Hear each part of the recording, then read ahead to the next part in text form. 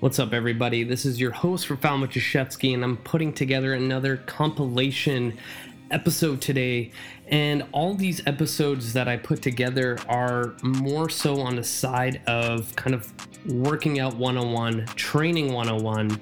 And yes, it can sound like it'd be a little bit more to beginner, but a lot of these episodes actually, mention things that you should be doing as a beginner, but then also elaborating on, say, the progression of an exercise. And one of the episodes that I talk about is deadlifting, and deadlifting is one of those exercises that everyone does, no matter if they're a beginner or intermediate or an advanced individual in the gym. So I wanted to compile all these episodes together to kind of give you a workout guide 101 and kind of shed some light on questions that you might be asking yourself when you're going to the gym. So here's another compilation episode on working out 101. Here we go.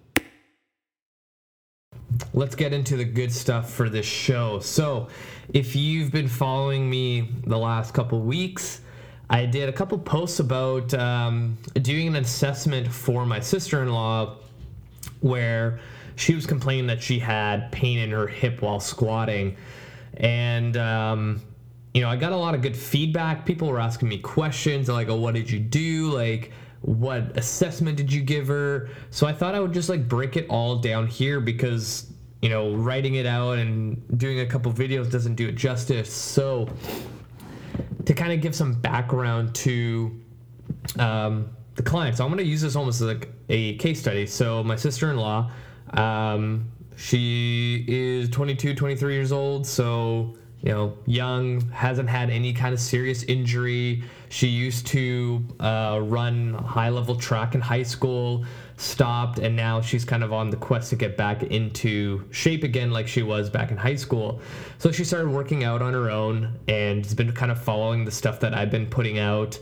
And one day she noticed that when she was squatting, she had a sharp pain pulling through her, left hip? Yep, left hip. And she asked me, hey, this happened, what should I do? And automatically, any coach out there should know this. When you hear your client say, hey, this really hurts when I do this, you stop and then you refer out. So her being like every other client, did not go to physio or chiro because clients never listen to advice that you give them unless you really hammer it through. So I told her, okay, obviously you're not going to go to physio or chiro, but let me take a look at you, see what we can, kind of figure out, and hopefully I can help you. So the one thing I got online was, people asked me, okay, what assessment are you doing with clients? So, over the years, I've taken so many certifications, watched a bunch of different DVDs and lectures and been to conferences, and I've kind of developed my own little assessment system. And, if I actually put in a lot of time and effort, I will take about 30 minutes to get through that assessment. So if I had to explain what the assessment is, it's a combination of the FMS, TPI, Eric Cressey's Assess and Correct, and some other ones I've picked up over the years and kind of meshed it all together to kind of give me a blueprint of how this individual moves and functions. And this is what I tell, a new client that comes in and I tell them that, all right, so when we do this assessment, all this is going to give me is a blueprint of how you move. And also it's going to give me any movement that you experience pain or it just doesn't move that well. And they're like, oh, okay. And I tell them right off the bat, I'm like, I can't diagnose what the hell's going on in your body other than, hey, this is tight. Hey, when you do this, it hurts. Let's not do that. And let's refer you out to a physio or chiro. So for all the newer coaches listening, I would highly recommend getting your FMS level 1, then look at the level 2. Also look at TPI, which is also influenced heavily by the FMS. Same kind of principles and concepts, but it doesn't have a scoring system and it's a pass or fail. And that's one of the things I've been telling my intern I have right now is that, the FMS has a scoring system, but I personally have shied away from it because now there's so much, if I had a client, I scored their FMS and they moved away, they went to another coach, and I said, hey, this client scores a 18 out of 21, but then the new coach FMSs them and they get a 15, and they're like, hey, their squat was actually a 2, not a 3. So there's a lot of room for error on that part. So I just look at, can they do the movement? Yes or no? Do they have trouble with it? Let's break it down layer by layer and figure it out. So that's how my assessment kind of works is, I use the building blocks of the FMS and say their squat doesn't look that great. I peel off layers to figure out what the hell's going on, and that gives me more information. And the other assessments I picked up over the years, I put those into the layers to figure it out.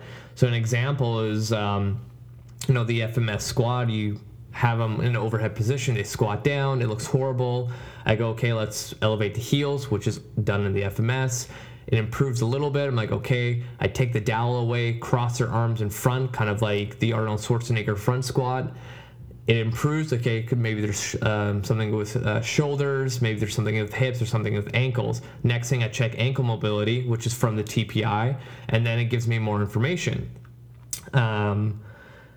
And then from there, knowing that, say they had some sort of like shoulder issue, I go into like an internal rotation assessment to see if they have anything there.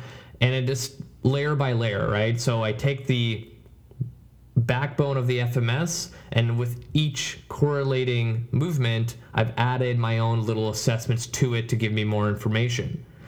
And I think as you get into the industry, I think you should do that. I think you should experiment with other assessments to give you more information, and that's going to better your experience with your client, and your client's going to appreciate that extra attention.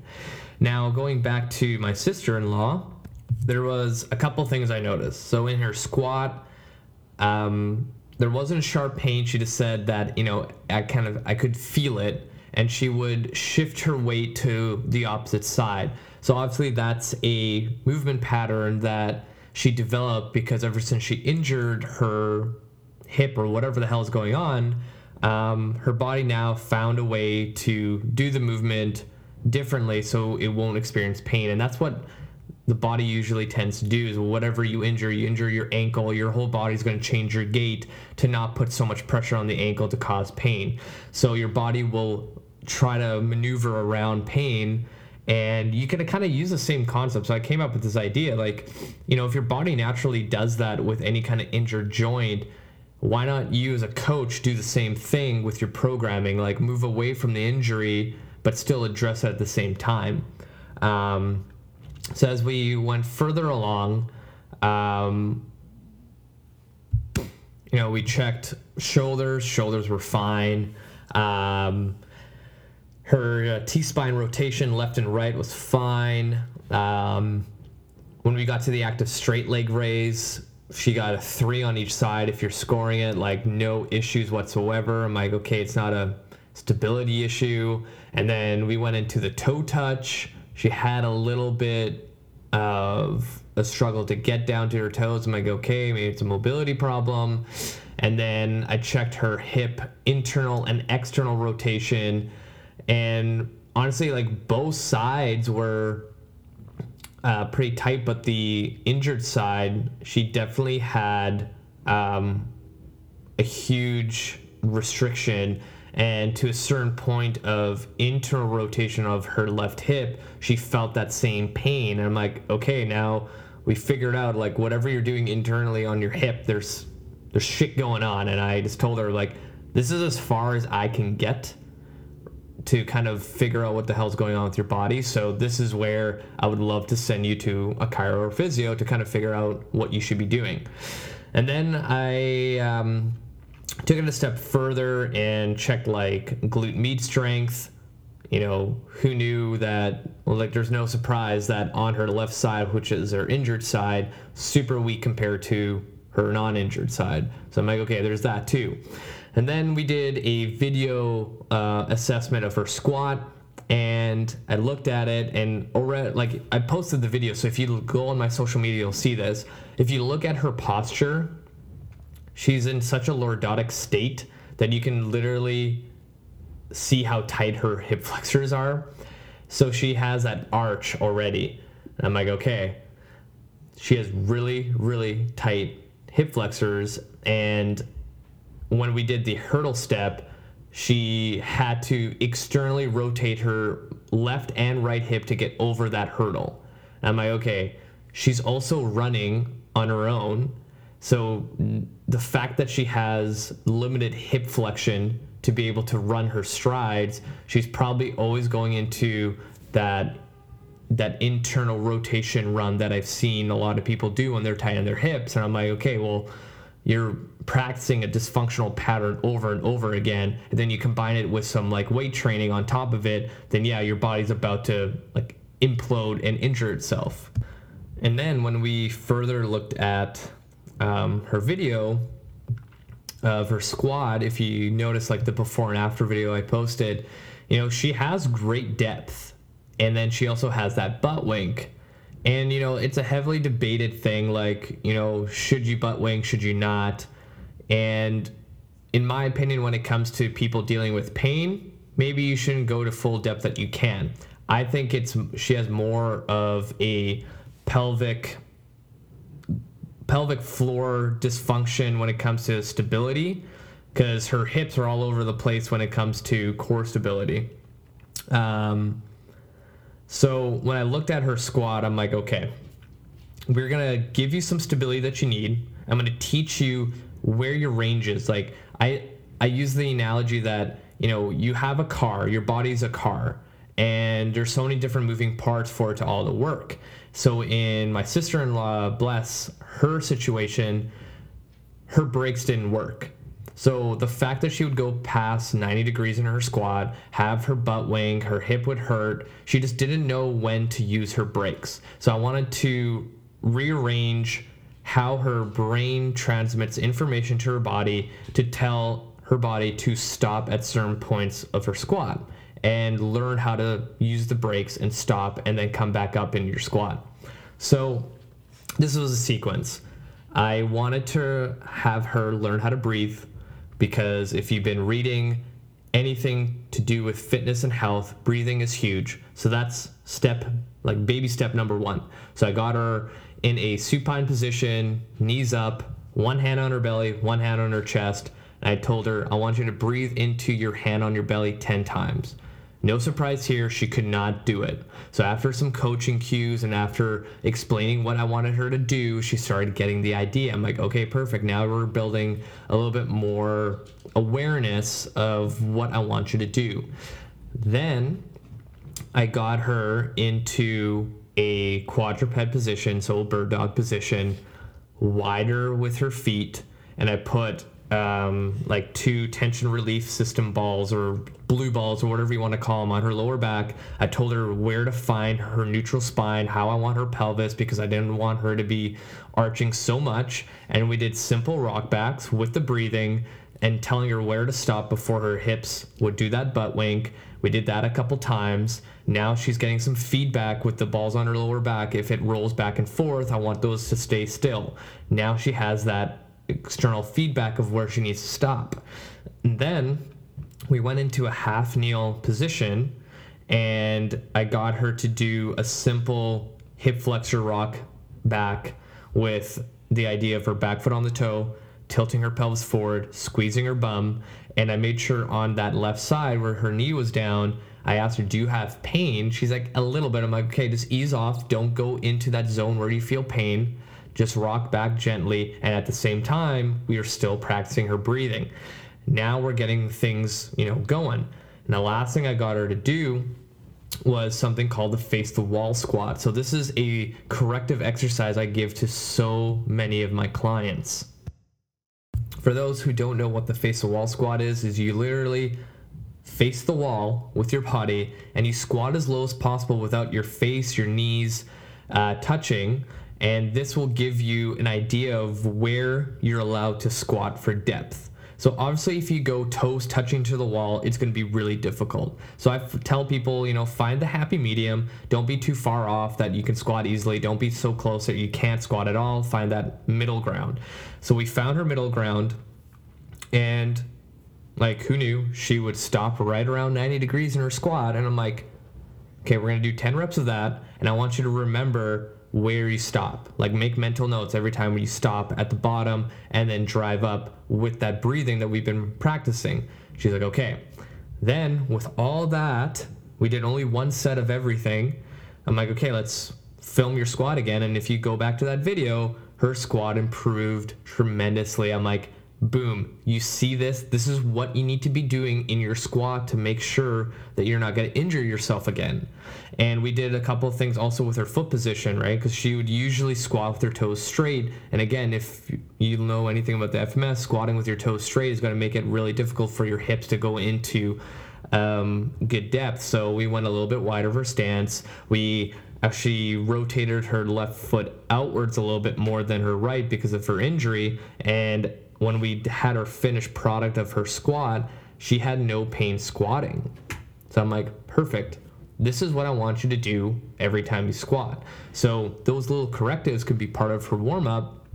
And then now she has that confidence, knows how to use her brakes, aka, in her car, and she's able to work out without pain. And I think this is what good coaches should kind of get across to their clients, that, hey, if you injured your shoulder or your knee or whatever have you, there's still a chance for the coach to figure out a way to have you exercising without pain. And I think if coaches took the time to figure out how people move and do a little like extra assessment to figure out different ways to have them move, then why not have them exercise and at the same time still take them to physio and chiro to give you more information, right? I always tell all my clients, your body's a giant puzzle, like a giant puzzle. The more pieces you can find to add to it, then you'll have the broader picture. So me doing this assessment only gave me, say, 2 more pieces to the puzzle, but then if she ended up going to physio and chiro and they did their magic of whatever they're doing, they can figure out a lot more pieces, send that information to me, and now I have a very individualistic approach to this client. Now, that was a lot of information, and maybe for the newer coaches, they were just like, what the fuck are you even talking about? Which is okay. And this is what I was telling my intern, is that, when I first got certified through the FMS, I'd take people through the FMS and I'm like, I don't know what the fuck is going on. It took time to see patterns, see like common trends that, this client had the same thing with this client. And then over the years of learning other stuff about the FMS and movement, it all kind of came together, and now I have a really good understanding of it. So the more you can assess people, even filming them when you're assessing them so you can make mental notes, see what worked, see what didn't, and you'll have a pretty solid foundation of how to assess people. So what I'm going to get into today to stop working. There we go. This idea behind progressions and regressions in training. So this is going to be valuable to both coaches who are listening to my show and the fitness fanatics that listen to my show, just that are eager to learn more and more and more. So, I think as a coach, we tend to overthink things all the frickin' time. Like, we are always eager to learn something new. We're always eager to learn a new exercise. We're always eager to learn whatever new thing is out there and start implementing it with our clients on Monday, which is great. Like, it's awesome to see coaches so passionate about something new, but at the same time, you should follow this whole idea and principle behind, keep it simple, stupid. Because I think a lot of times when, I sit down and write programs for my clients, I'm like, okay, what's an exercise they haven't done in a very long time? And it becomes like this almost like circus act. And then I have to like take myself back and be like, what the hell am I doing? This person just needs the basics. And I think as a newer coach, when you get into the industry, you tend to always go to the flashiest thing. If there's a new piece of equipment that's, been advertising all over your Facebook and you're like, oh man, that's so cool, I'm gonna buy it and I'm gonna start using it on Monday. You don't really need it. Like, people overthink exercise so much, even from a perspective from a person that is not a coach and just wants to exercise on their own. They'll see a cool core exercise with the TRX and they're like, oh my God, I need to be doing that in order to get a six pack. When in reality, you should probably be sticking to bird dogs and dead bugs until you can progress to something more advanced like that. And, I've been having this conversation with my intern. Shout out to Emily if you are listening to this. I took on a coach to kind of mentor under me and learn as much as possible. And a lot of times when we were talking about programming, you got to keep it simple. Like, you don't understand how simple programming can be, where you'll see the progression you want your client to be at, and at the same time, all their aches and pains go away. So this is really interesting. Anytime I get a new client coming in, they all complain about, oh, my knee kind of hurts, oh, my hip kind of hurts, and sometimes my shoulder does this weird thing, and then my low back sometimes gives out. I'm like, perfect. Like, this is almost every single client that I've ever taken in, and they've told me this in their little consultation with me. So then I'm like, okay, well, I'm going to do the same thing I always do. Like, every single person that comes in when I train them goes through the same templated program, unless there's some like really specific things I need to work with the individual because they have an injury.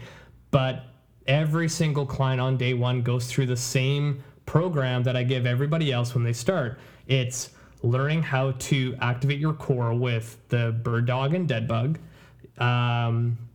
I teach everybody how to hinge properly, so deadlifting. I teach everybody how to do a TRX row, because every posterior exercise is really important for the general population. And I teach them how to squat properly and what the difference between a squat and a hinge is. And then I teach them how to do a split squat or a reverse lunge to learn, unilateral exercises. And that's it. Like, really simple. There's no magic to it. It's really simple. And they follow that for a month. And then after that first month, I add a little bit more to it. So building upon layers. That's how I program.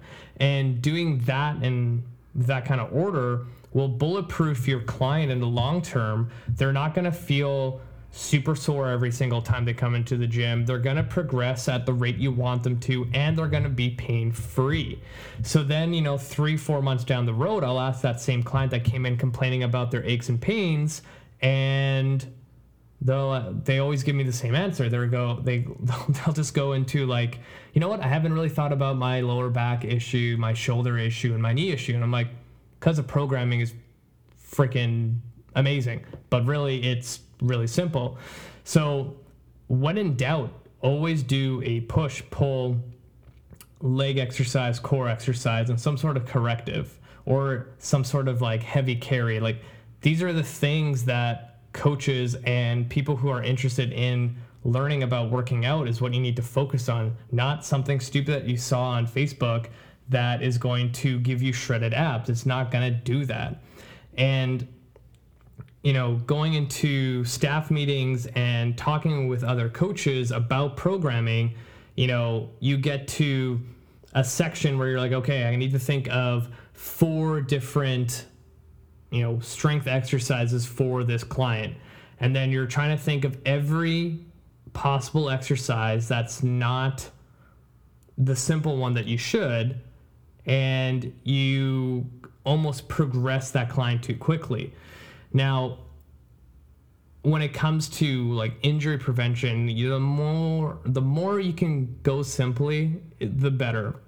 And the tough thing is, clients always want the newest, coolest exercise, but in reality, you need to keep it simple. If you went, like, this is the analogy I give to all my clients, is that when you start training with me, it's like if you just signed up for a karate class. You're not going to learn all the black belt stuff first. You're going to learn everything from the white belt. And I don't even care where you came from. Because I've had millions of different clients, tell me like, oh, I used to work out a lot in college. I used to deadlift. I used to do this. I used to do that. And I'm like, awesome. We're still going to go to the basics, because most of the time I've never seen a client tell me all those things and have them true to what they told me. And an example is like, I had this one guy tell me like, oh, I used to back squat a lot, deadlift a lot. I'm like, yeah, sure. Okay.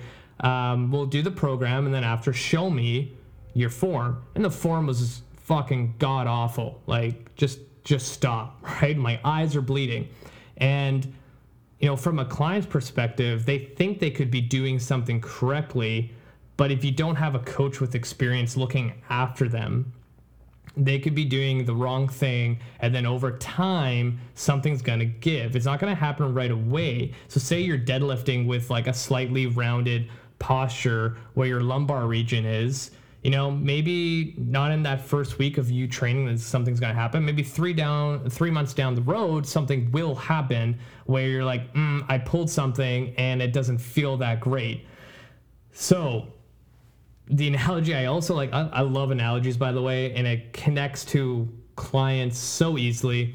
So the best way to put this into words is that those people that go onto the dance floor that think that they're really good dancers, but everybody around them are like, yeah, no, you should stop doing that. It's the exact same thing when it comes to the gym, when clients think they're doing the exercise correctly, but from a coach's perspective, you're like, yeah, you should probably stop doing that, because it's just going to cause further issues down the road. So if I had to break it down for anyone listening, focus on the basics, and you can always go back to it. Like even for myself, when I'm programming, I'm not trying to do the hardest exercise that makes me look like I'm going to join Cirque du Soleil. You go back to the basics. Like think about Olympic weightlifters. They have 3 lifts that they practice all year round. They practice and practice and practice, and somehow they're getting stronger, they're getting leaner, and they're doing amazing things in their sport. So like, what's the secret sauce? It's going back to the basics always. And, they're not trying to find a exercise that they're balancing on like 3 medicine balls with a stability ball on their feet while doing push-ups and then jumping off it. Like, no, you don't need that crap. And clients, if you have a coach and you go into your session and they give you something that in your head you're like, I don't really think I can do that, then it's probably an exercise that you shouldn't be doing. And this is why I always go back to the basics, because then you can build upon the pattern so much easier. So when you go from like a rehab sense, like this past weekend, I did an assessment for my sister-in-law, and she was complaining about hip pain while squatting. I'm like, okay, well, let's do an assessment. Let's see how your squat mechanics look like. And I already knew like there was something going on in her hip. Further investigation, I'm like, hey, this is what we're going to do. We're going to start breathing. This sounds stupid, but a lot of people don't know how to breathe properly. Like to actually breathe through your diaphragm, a lot of people actually have to use their brains and think about using their diaphragm and not their chest. So that was the first thing I gave her. I'm like, let's just breathe for 10 good reps. If you can't get to 10, we're going to restart and really focus on using your diaphragm. After a couple of minutes, she started getting the hang of it. I'm like, okay, perfect. Now you know how to breathe. So now let's groove the pattern of your squat. So even before getting her upright, I got her on her hands and knees and just letting her rock back and forth while breathing properly in that squat pattern. Now I'm grooving the pattern. I'm like, okay, now let's get some more feedback. I got her against the wall, face forward, and wanted her to squat as low as possible before her face hit the wall. Now she figured out what her range was. Now we have layers, like I said earlier. So she started with breathing. She started grooving the pattern, and then she started getting feedback of where her squat mechanics should stop. And now let's go load her with all those things that we just did, and her squat improved instantly, right? And I didn't do any like crazy thing that you might have seen on YouTube or Facebook. It's the basics, and people always tend to forget to always go back to them. And as a younger coach, I used to do that all the time. Like, oh, I want to find new exercises. I want to do this. I want to do that. But really what people need is always going back to the basics. I've never had a general population client that was so advanced that I had no more ideas what to do. Because it's really easy to take the basic exercises and add more load, add more volume, add different things to the environment to make it more challenging, but still working the same thing. Now I'm going to stop it there because I can ramble on about this over and over again. But actually, I'm going to add one more thing. It's called the shit test. So I was telling this to another client a couple of weeks ago, is that there's this concept, I think Mike Boyle came up with it, is that, if you see an exercise and someone's doing it and it doesn't look quite right, you use the shit test. Does it look like shit? Yes. Then most likely it's shit. So when you see, if you're in a public gym and someone's doing something you haven't seen before, keep watching. And if your brain does not say like, oh, that looks cool, or wow, that looks really difficult to accomplish, then most likely it's an exercise that the person shouldn't be doing. It's this idea of like, I don't even know what you're going to call it. It's a circus act. Like, don't fall victim to the exercises that look so challenging and so whatever. Like, the whole point is stop doing the circus act exercises and go back to the basics. Build upon those things and you'll get stronger, you'll lose fat, you'll feel good, and you have a lower chance of injury. And those are the things that the general population need. They don't need no fancy exercise. So if you are always squatting and split squatting and doing push-ups, doing an overhead press, doing a heavy carry, doing some sort of pulling exercise, stick to those and play around different rep schemes, different loading patterns, different volume things, descending ladders, ascending ladders, like time sets, whatever it is, but always stick to those basics. Like Dr. John Rusin, for example, who I am super excited about to interview in April. Like he coined this whole idea from probably Dan John, because he kind of started everything. The idea of doing a push, a pull, a leg, a core, and a heavy like carry is what you need on a daily basis. You don't need anything else. And then maybe like some sprints at the end. But again, keep your programming, your exercises really simple. You have a lower chance of injuring yourself, and then you'll have this long period of time where you can train and see the results you want, because the last thing you want to do is try a new exercise you saw online, injure your hip, and now you're out of commission to train for like 3 months because you tore something. We don't want that. What I want to talk about is this idea of bulletproofing your body.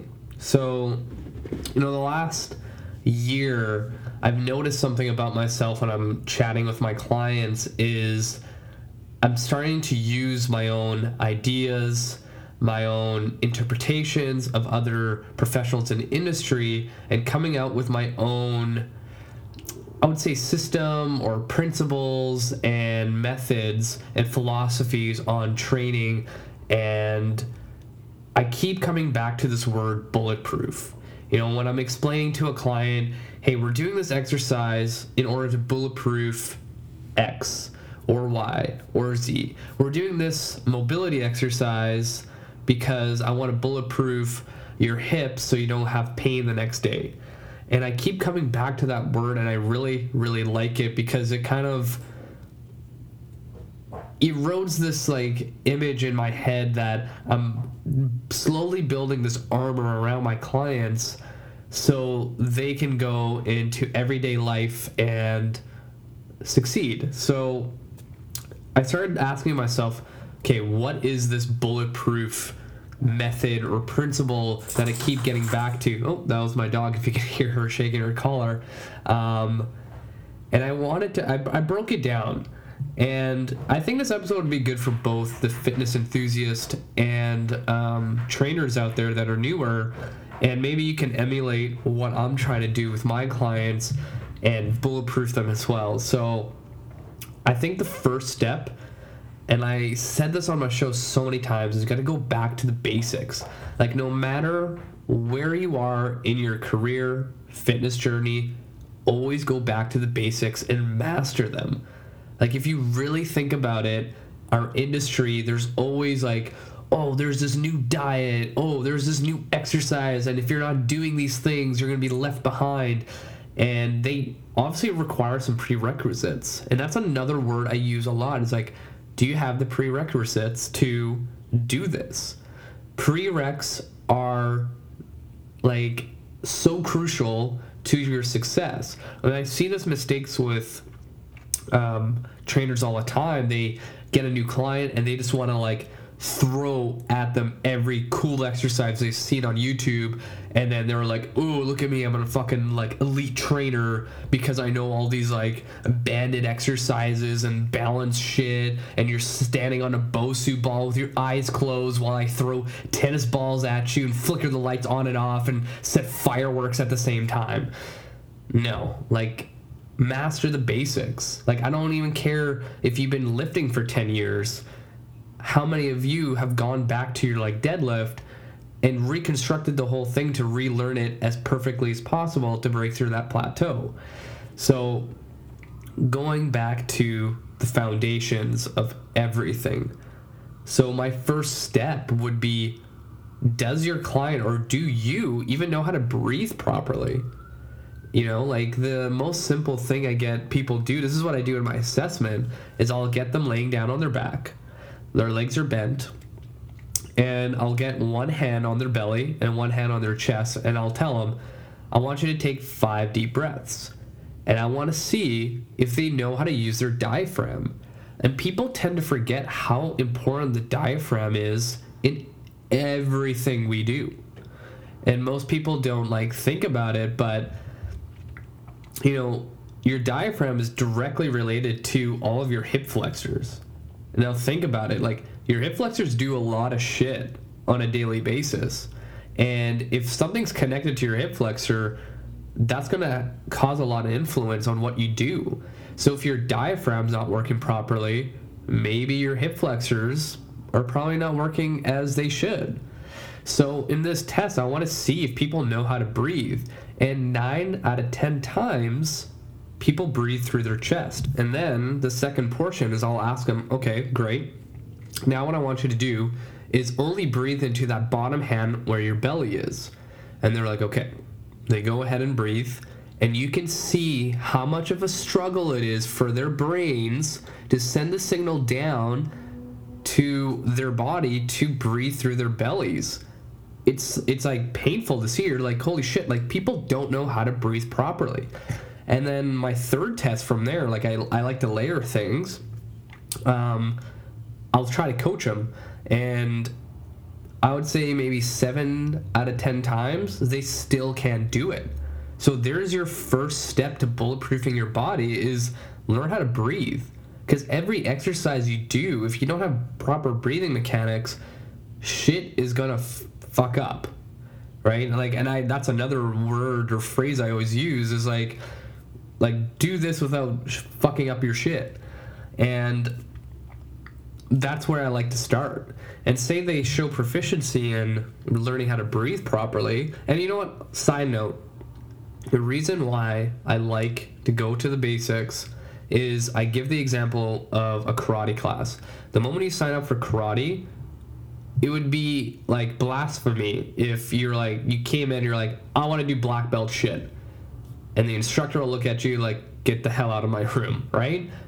Everyone starts at white belt stuff, no matter where you come from. And when you show proficiency in every single movement, they'll give you that next level. So it's the same idea. That's the same concept. And again, all the stuff that I want to talk about has been around forever. And this is nothing new from me. I'm stealing shit from all different kind of coaches out there, and I will give credit where it's due. But I like to organize things that make sense for me. So after teaching how, my clients should breathe, I want to work on their mobility. I want to see how their body moves. And for so many years, I used the FMS, Eric Cressy's Assess and Correct, and blah, blah, blah, and corrective exercise. But I was kind of limited with their mobility with corrective exercise, because they would get a little bit better and then it would hit a plateau. And then for all those people out there who listened to my previous episode about the FRC, I was like, fuck, yes, this is what I've been looking for. So my second step or layer to bulletproofing your body is learning how to move the joints as they should.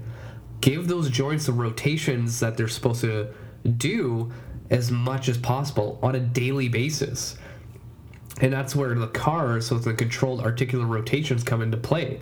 I've been slowly implementing this with all my clients, is learn how to put every single joint through their motion, so then you can get that range of motion back. And that whole saying, if you don't use it, you lose it, holds true in this situation. The more you can move your joints, the better you're going to feel. So after that, when, I layer the breathing, the CARs, and getting movement through those joints, that's where I want to layer on top corrective exercise. Like the T-spine rotation exercises that have been like flooded on the internet, like any kind of active straight leg raise corrective, like anything from the FMS corrective realm is where I layer on top of the CARs. And then from there, I like to jump into like stability stuff. And again, Gray Cook stuff, chops and lifts, half kneel stances, and then I also like adding a lot of shoulder stability stuff. And this is where all the kettlebell stuff that I like is like, farmer carries or bottom up presses or, single arm farmer carries, like anything that's going to add stability, like the arm bar too is a great exercise, is what I like to layer on top. And then the next step is like, let's add some fucking strength. Like, let's get you fucking strong to build some muscle. And it's another surefire way to bulletproof your body. That's another thing I keep telling people, is that muscle, the more muscle you have, it's like the armor that's going to protect you from falls, aches and pains, disease, like anything. So that's where I like to layer. Like, let's get heavy on the deadlift, let's get heavy on the squat, let's get heavy on the bench. Like, those foundational compound movements is like where I like to get to the next part. And then to layer on top of there, let's get some metabolic conditioning going. Like, let's push a fucking heavy sled for distance, rest as much as you need to, and let's push that thing again. Let's do a simple 20 on, 10 off with a jump rope. Let's see where we can push you to the limit for like 5 to 10 minutes, and then let's call that a day. So, I think this kind of method and structure or hierarchy or whatever you want to call it is the best way to bulletproof your body. And nutrition would be the same thing.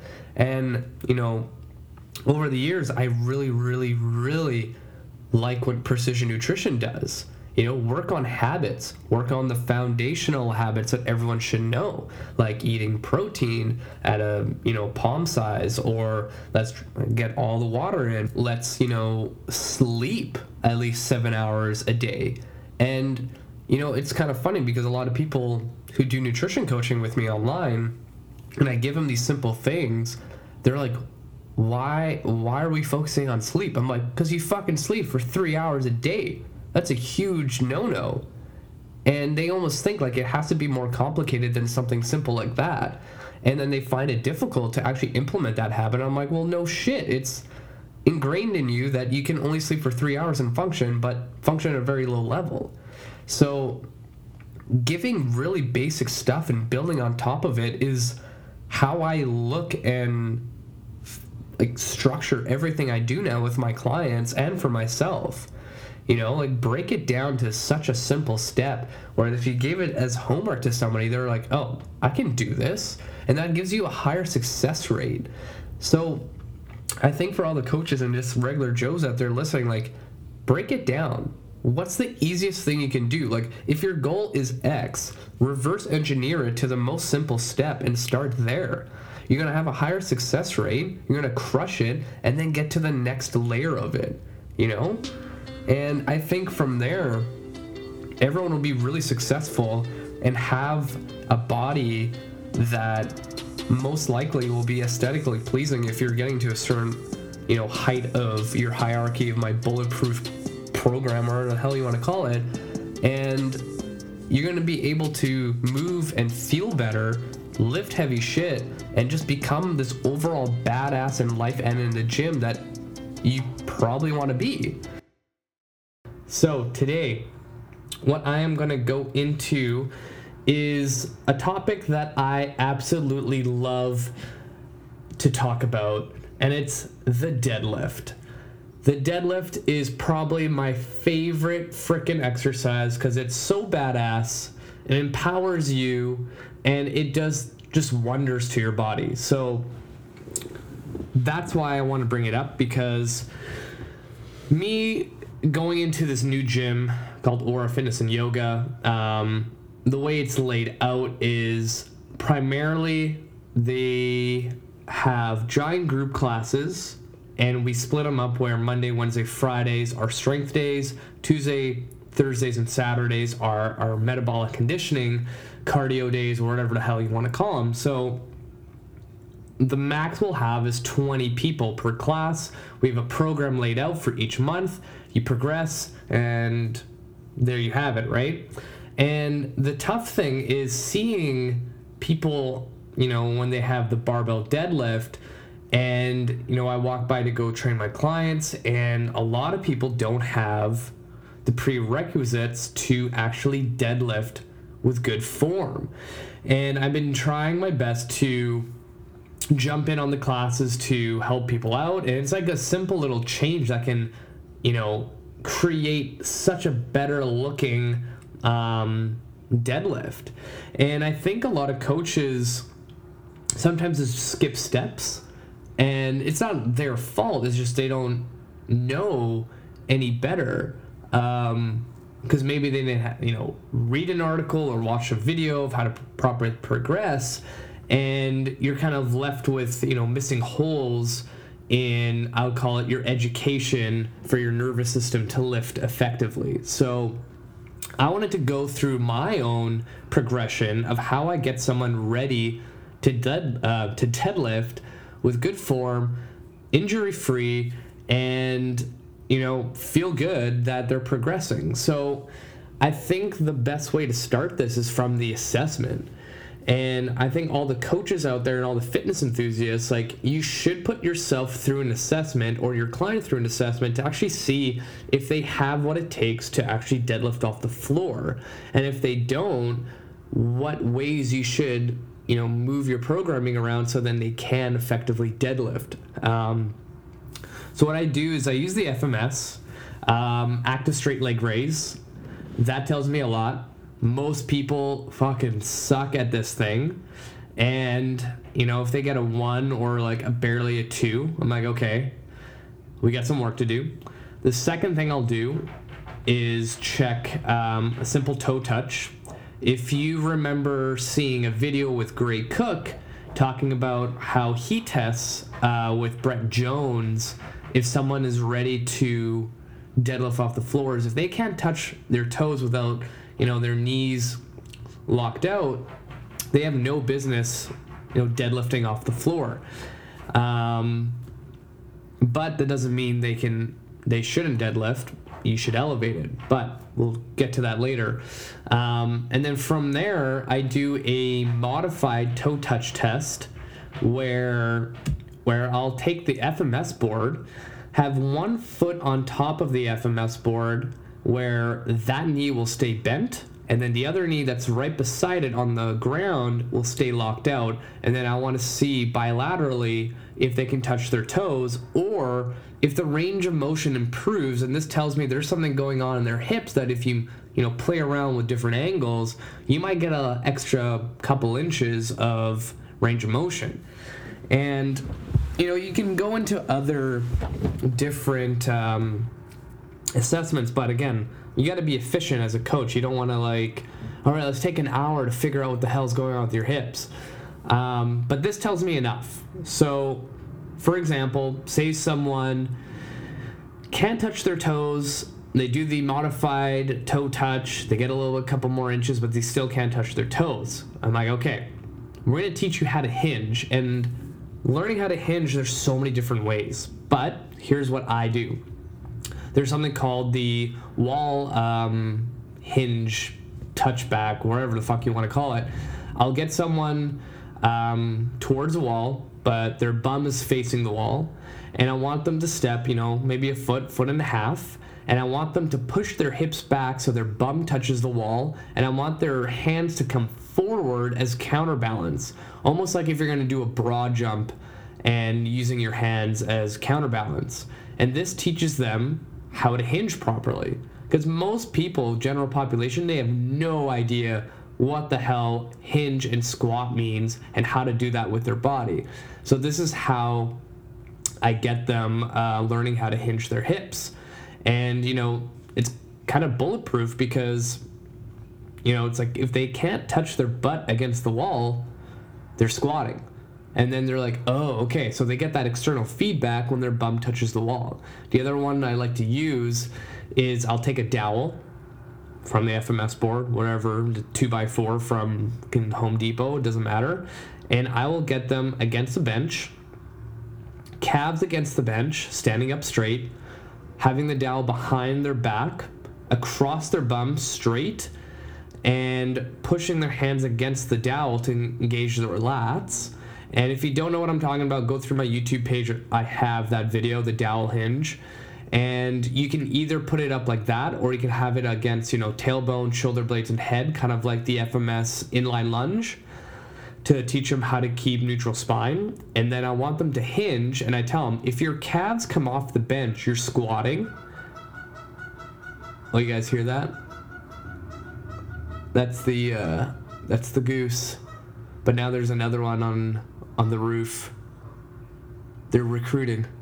Sorry, I'm totally like being the kid with ADD looking out the window like, oh, butterfly, but it's a goose. Where was I? Right. If the calves stay on the bench, they are hinging properly. Now, I found that this works with some, and sometimes it doesn't. So what I do simply is I flip them around. I'm like, I want an inch or two where your knees are away from the bench, and as you come down, I want your knees to actually touch the bench in that hinge position, because we all know that when you deadlift, it's not a stiff-legged deadlift. You're going to have some knee flexion to properly engage the movement. And then this is kind of like the start of learning the hinge pattern and the deadlift. Now, the next part is I want to do an elevated kettlebell deadlift. Now, depending on the individual, this will vary in height. Usually, best case scenario, I'll take a 45-pound plate and then a 16 kilo kettlebell for the average person. And then this will differ person to person, but say they're really, really bad, you can put 3 45-pound plates and the 16 kilo kettlebell.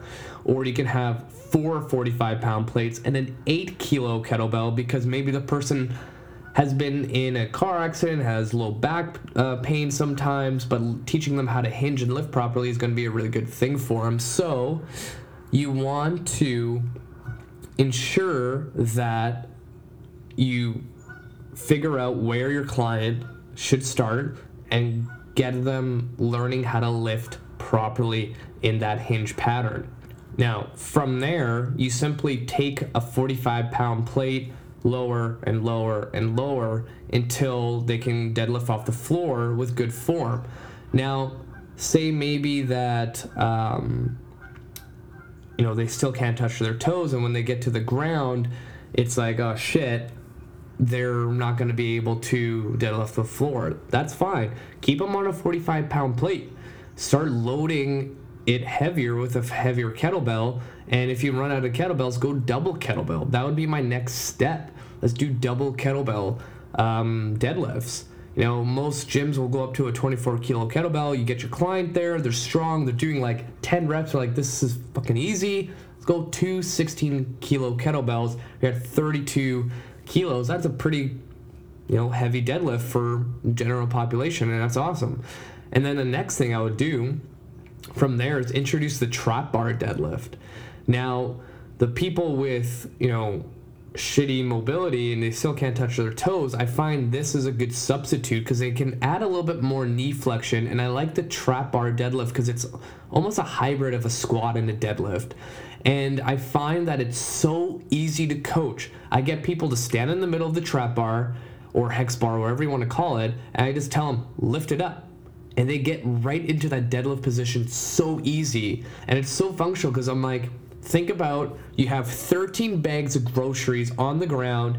You got to pick them all up because you're not going to do a second trip because fuck that noise. We're going into the house all one trip with the keys in the hand, and we're going to open the door and drop all the groceries off one trip. And then they just get that. They're like, yes, I know what you mean. I can do this.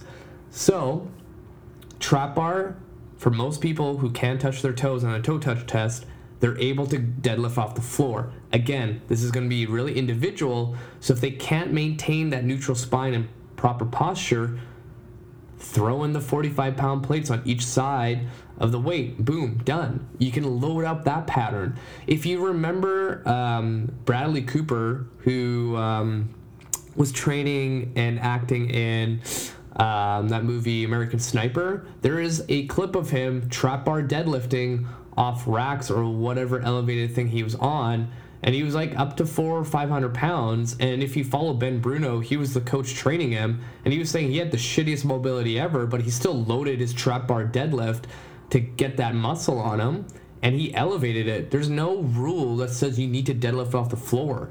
So that would be my next step. Then if I really wanted to progress them, I would really work on their mobility work, like hammer it out in their warm-ups week in, week out, and eventually they'll be able to do it. And I've seen this happen with clients, and if you've been listening to my show for a while, I've had clients for years, like years. I have one client that's been with me almost as long as I've been coaching. So he's been with me for 7 years, and I've seen huge improvements in mobility. I've had about 3 or 4 clients where their toe touch was like to their kneecap, and now they can touch their toes. It just takes some patience and time, and now I'm introducing the straight bar deadlift. Now, to get to that, I would go from the trap bar to the straight bar. If they have the mobility requirements, fuck it, let's throw them onto the to the straight bar and see what happens. This is where you need to play around with body position. Say, they can touch their toes, but it doesn't look right. Doing different stances, like maybe they can go into a sumo and get that position. If that works, stick with it. If that doesn't work, get them to the conventional setup, play around with hand positions, play around with foot positions. Like, our hips are so different from one person to another. Simply moving your feet out a little bit, or maybe the right foot out a little bit, or right foot in a little bit, that can play a huge role in the mechanics of how you lift. And if it still doesn't look right, elevate the conventional deadlift. Put it into a squat rack and elevate it with the safety bars. Why not? And just do the straight bar deadlift like that. And then that's how you progress. That's how I go from 0 to 100 to get people strong. And you got to remember, not everyone is meant to straight bar deadlift. I've had some clients where, we get to the double kettlebell deadlift, and that's all they can do. And I've done everything I could, took them to physio, to chiro. It's just their bodies are not meant to trap bar or straight bar. And then you get creative. Let's do single leg deadlifts and load the shit out of it and get fucking strong, right? You can go double kettlebell. I love doing the barbell single leg deadlift. That's so badass. And that's kind of my system on getting people deadlifting heavy. And, everything is an individual approach, and I think coaches need to understand that there's no cookie cutter program, cookie cutter exercise. Everyone's an individual. You need to get that through your head.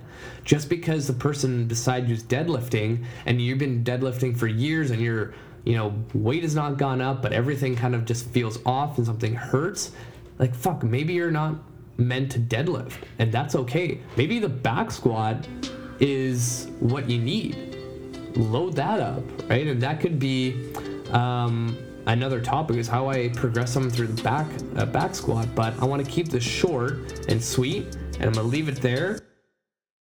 Now, today, what I want to go over is the deadlift, because recently I had a bunch of people reach out to me asking about, my comment about, if you can't touch your toes, you shouldn't be deadlifting. And I wanted to touch on this topic a little further because there's a lot in play here when I made that comment. So I teach the deadlift to every single client, and I alter the deadlift based on what they can and can't do. So, an example would be someone brand new that it's their second session, they will be deadlifting in some shape or form. That can be learning how to hinge using a dowel, or they could be at a point where I want them deadlifting a kettlebell off a lifted platform. Or, down the road, they progress and they're finally barbell deadlifting off the floor. But in order to do, the holy grail of deadlifting with the barbell off the floor, you need some prerequisites, to be able to do it. This question is a very loaded question because everyone's individual. Everyone has different structures, different length of levers, and who knows if they've had an injury. And without me actually seeing you in person and doing some sort of assessment, or even with my online clients doing an assessment to see how you move, it's really difficult to give you a black and white answer of, if you do X, you'll be able to deadlift off the floor in 3 months. But I can give you some typical scenarios that I see with individuals that I can eventually get, them to deadlifting off the floor.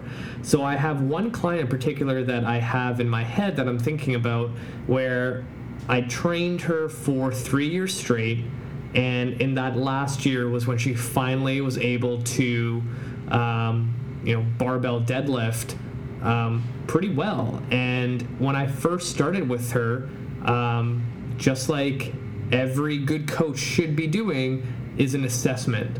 So my assessment has evolved over the years, and with her, when I got her to do the toe touch test, meaning feet together, knees locked out, I want to see you touch your toes, her hands couldn't clear her kneecaps.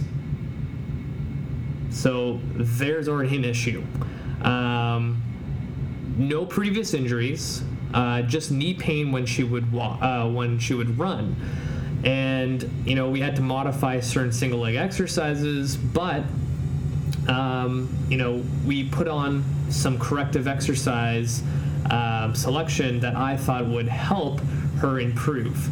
Now, before getting so technical into this topic, the idea of rehab equals training, training equals rehab. If you create a well-written program for an individual or the fitness enthusiast listening, if you have a good program that's designed for you specifically and not something you pulled off the internet, all those little aches and pains and weird stuff that your body does or limitations will go away to a certain degree if you follow a certain program designed for you. If you find a program online and you're like, okay, sweet, there's deadlifts, there's heavy back squats and pull-ups, you'll build some strength, but the quality of your movement's not going to improve if you don't have specifics. So based on my assessment on my client, I'm like, okay, she can't touch her toes, her squat is horrible, her active straight leg raise is barely a 1, and she has knee pain. So we're building a foundation. Things like bird dogs, dead bugs, chops and lifts that Gray Cook made really famous, and the Turkish get up and single leg deadlifts, learning how to hinge, and squat patterning were a huge staple in her program. And we hammered out those movements week after week, months after months. And to see if it worked, at that 3-month mark, I wanted to see if she improved. So we did a simple, retest of my assessment, and, lo and behold, her toe touch improved a little bit, her squat improved a little bit, and her knee pain was kind of like, 1 week she would have it, the next week she didn't have it, and it was kind of all over the place. And I'm like, okay, we're on the right track. And, giving her more exercises that focused on, her tight areas. I can't get into all the specifics because if you go on to the functional movement website, they have a huge library of corrective exercises. Now the other thing I layered on top of it is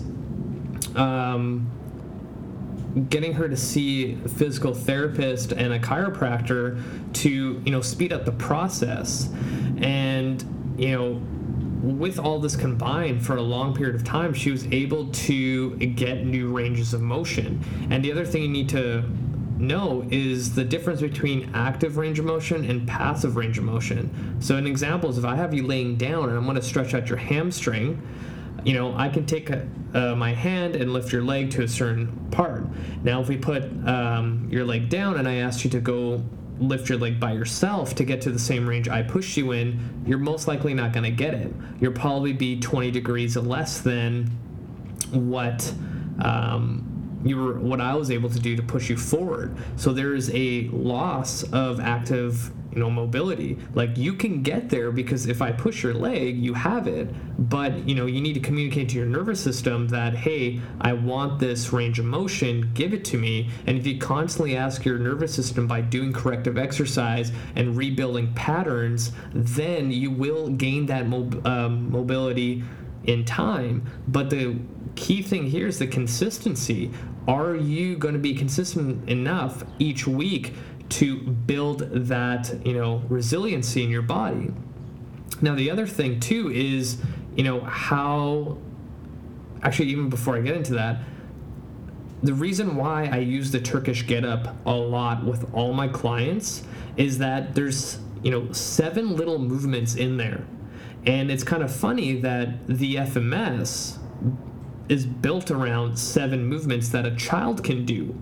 And those movements that a child can do are integral to how our bodies are supposed to function. But over time, with us growing up and sitting at a desk and working 10 hours every day in front of a computer, our ability to do what a kid could do goes away. And then when you go to the gym and you're trying to touch your toes and you're like, fuck, I can't do it, what do?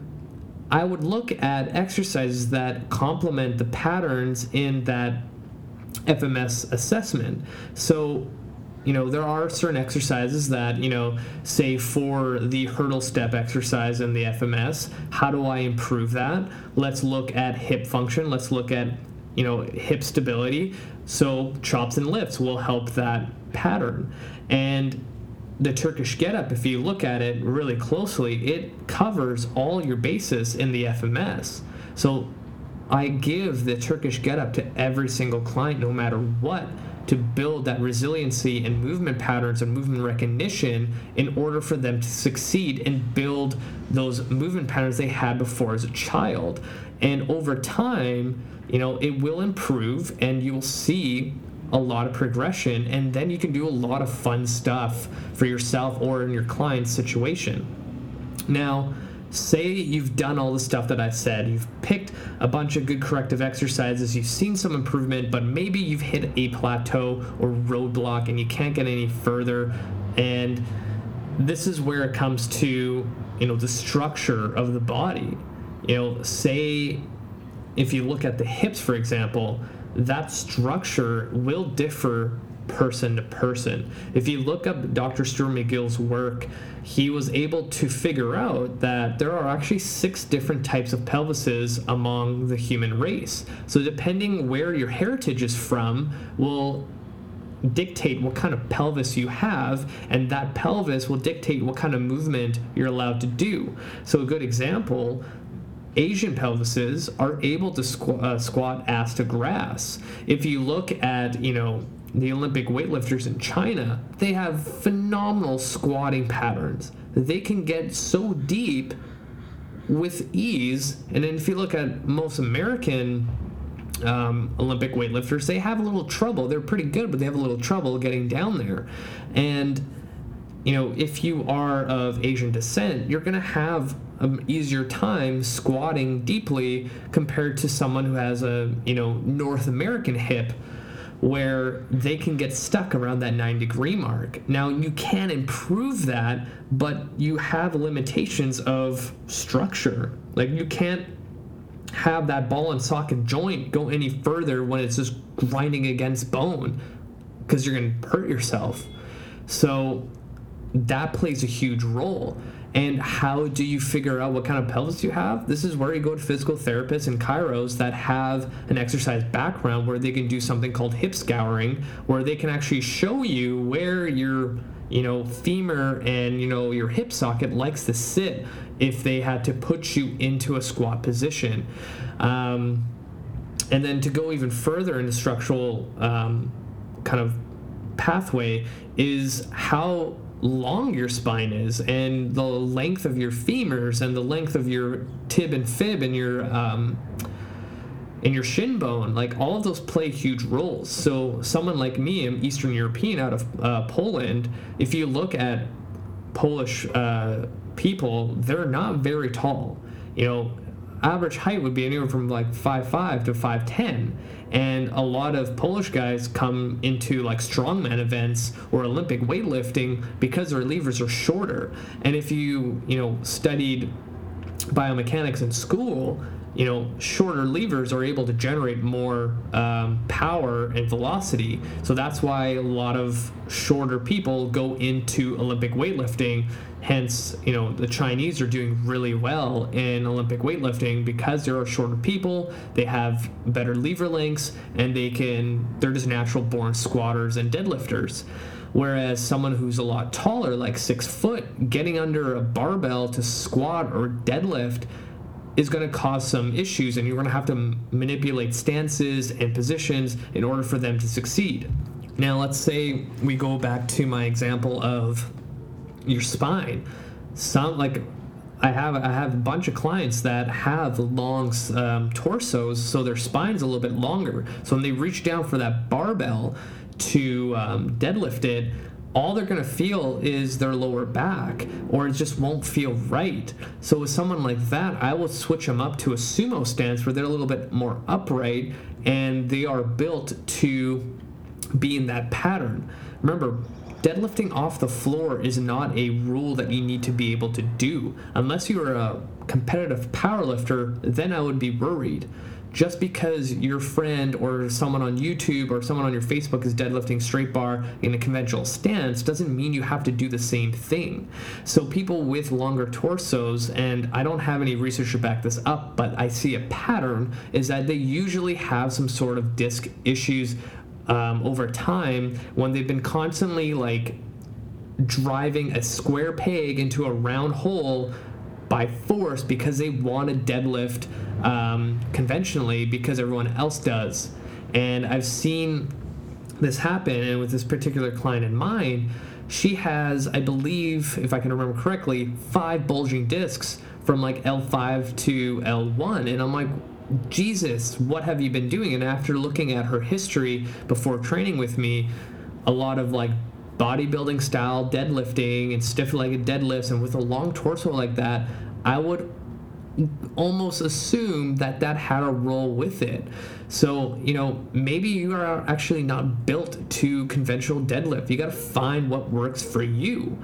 And, to layer this even over on top, like, what are your previous injuries? That has a huge role. Have you, broken a leg? Have you torn something in your hip? Have you had back surgery? Have you, broken your foot? Have you broken your ankle? Have you, like, let's even look at, upper extremities. I don't even talk about lower body injuries, because that has a huge role in how you deadlift. What if your upper body has limited mobility and your lower body's good to go? We haven't even opened up that can of worms, because I've seen a lot of people with horrible T-spine mobility and horrible rounded posture in their shoulders, and if they go any lower past, I don't know, knee height in their straight bar deadlift, it just becomes a rounded back. Like, there's so much at stake here when it comes to conventional deadlifting.